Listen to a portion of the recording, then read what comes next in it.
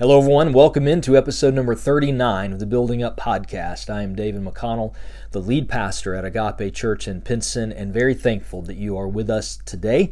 And we are going to be talking about a biblical view of freedom. Now, I want to start with a picture from Luke chapter 4, where Jesus, at the beginning of his ministry, is found in a synagogue in Nazareth. And there he is reading from the prophet Isaiah. And he reads from that prophecy this quote, "The Spirit of the Lord is upon me. He has sent me to proclaim liberty to the captives." Jesus goes on to tell those in that synagogue that this prophecy has been fulfilled that day in their midst. Jesus is saying that Isaiah was talking about him and that his ministry will be proclaiming and even achieving liberty for those who are enslaved, those held in captivity. Now, this idea of freedom is one that we are familiar with in both a cultural sense and a biblical sense. And the reason I think it's important for us to talk about this is because we have the temptation to take our cultural understanding of certain ideas and concepts and then apply them to the Bible.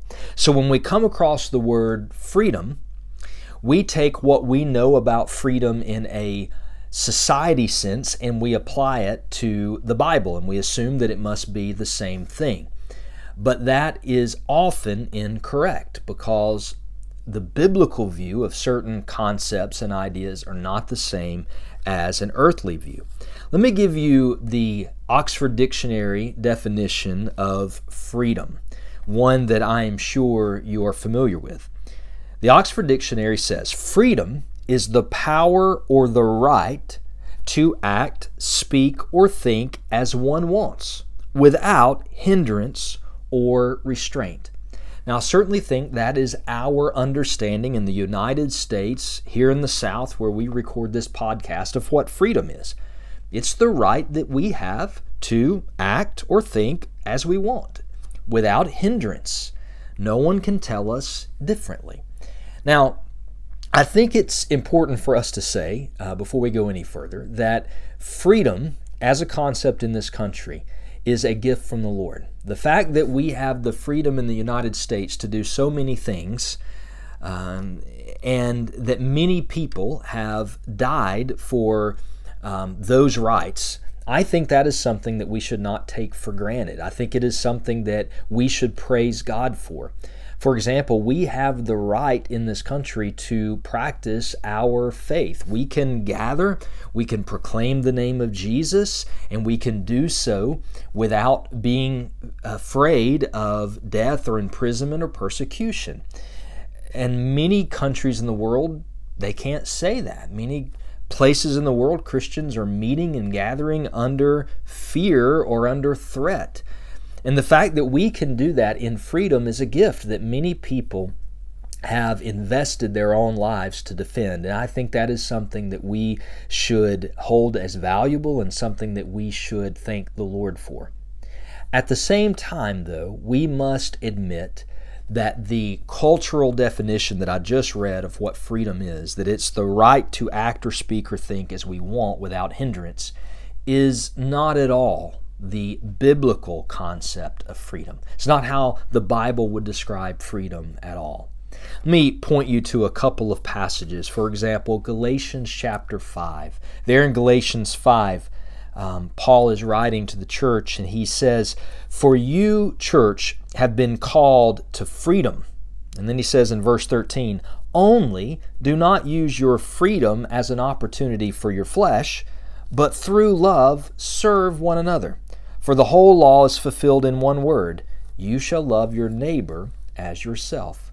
So Paul says, you've been called to freedom. Earlier in that same chapter, he said, "For freedom Christ has set you free."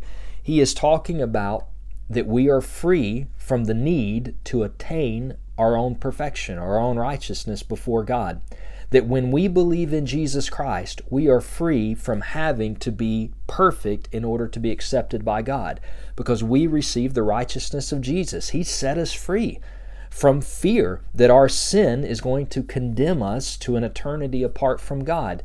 We are now free And Paul says, in that freedom, don't use the fact that Christ has set you free from sin and that He has set you free from having to obtain your own righteousness. Don't use that as an ability to now go and just act however you want or to live out from your flesh, but rather, in that freedom, love the Lord, love other people.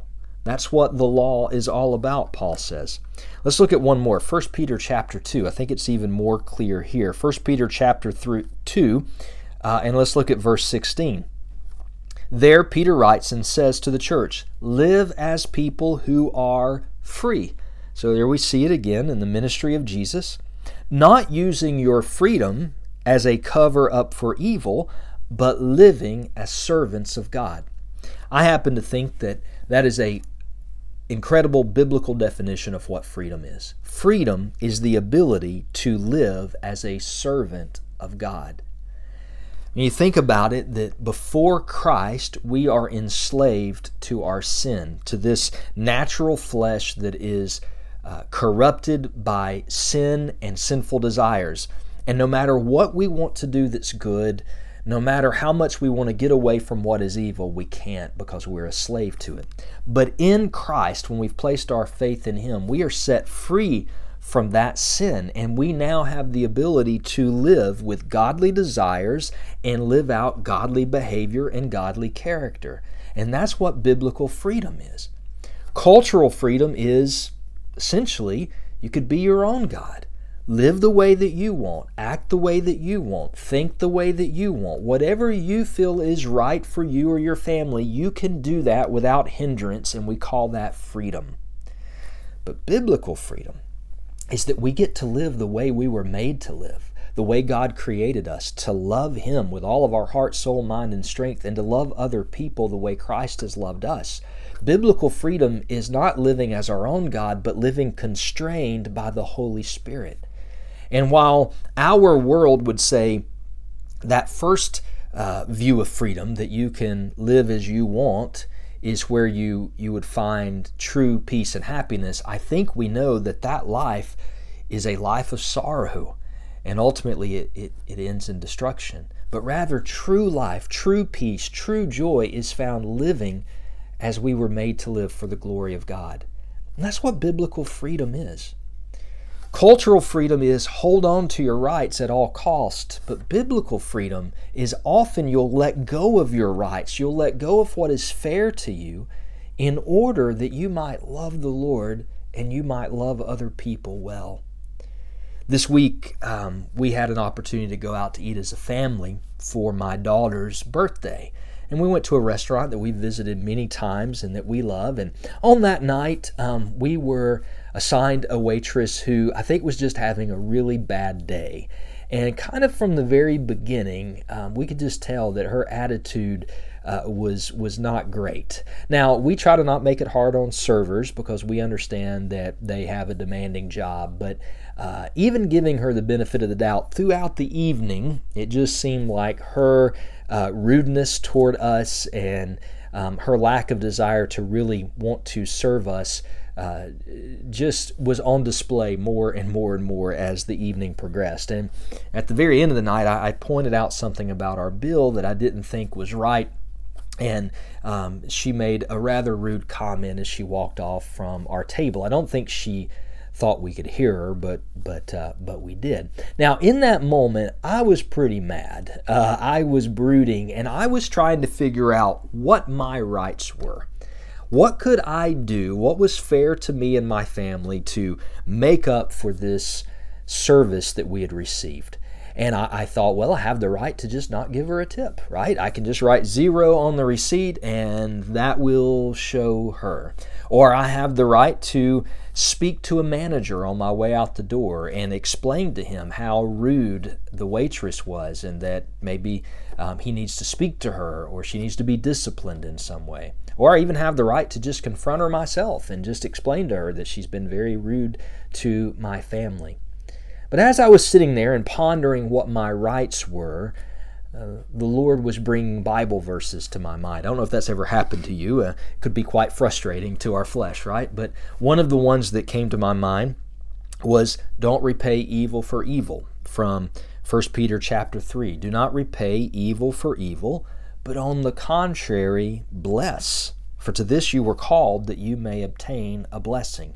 Now there is a very clear passage that tells us, lay your rights aside when someone does something to you that's evil, and you want to do evil back to them. Lay those rights aside that you might bless someone and obtain a blessing. And why do we do that? We do that because when we do that, we're imitating God. Has God not done that for us? In my own life, God has not repaid the evil that I have done with more evil. In my own life, God has blessed me even when I didn't deserve it. And so in that moment, God was calling me not to do what was right for me or fair to me, but rather lay those aside and be a blessing. Don't do those things that I might serve Him well. And so that's what I mean by the biblical definition of freedom. If I was enslaved to my nature, I would have followed that out, and I would have returned the waitress's rudeness with more rudeness. I would have returned her bad attitude toward me with a bad attitude toward her. But in Christ, I was being called to freedom from that. Freedom to lay aside my rights and to love someone and bless them in spite of the fact that they really didn't deserve that. Now, I think that's a good summary for what it means to live in true freedom. If, in the name of freedom, we disregard love for others and biblical principles, we are not actually free, we're enslaved. If we call it freedom, but that freedom requires us to set aside love for another person or to ignore what God has commanded, then we're not actually free. We're enslaved. We're enslaved to our sin nature. We're not living in the freedom of loving and serving God. And in the times that we're in and the days that we're in today, many people, even Christians, are not loving others well, and we're not living out biblical principles, and we're saying that it's because of freedom, but actually it's slavery. So church, Christ has come to set us free.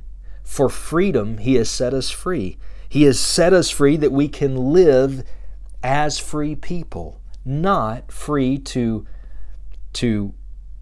do or act or think as we want without hindrance, but rather to live as servants of God. And this is something we can only do in the power of the Holy Spirit.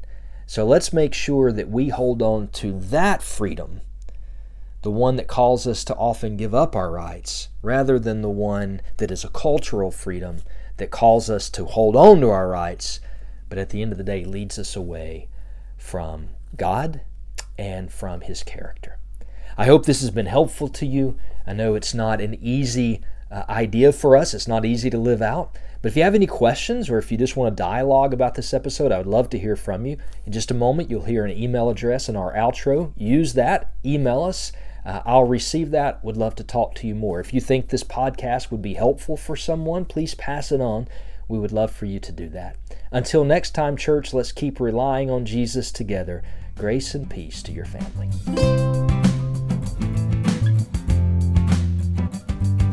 Thank you for listening to the Building Up Podcast. If you have a question about today's episode or if you would like to suggest a topic for the future, please email us at buildingup@agapepinson.com. To subscribe to this podcast, simply search for Building Up from Agape Church in your favorite podcast app, or you can watch the video format by visiting us online at agapepinson.com.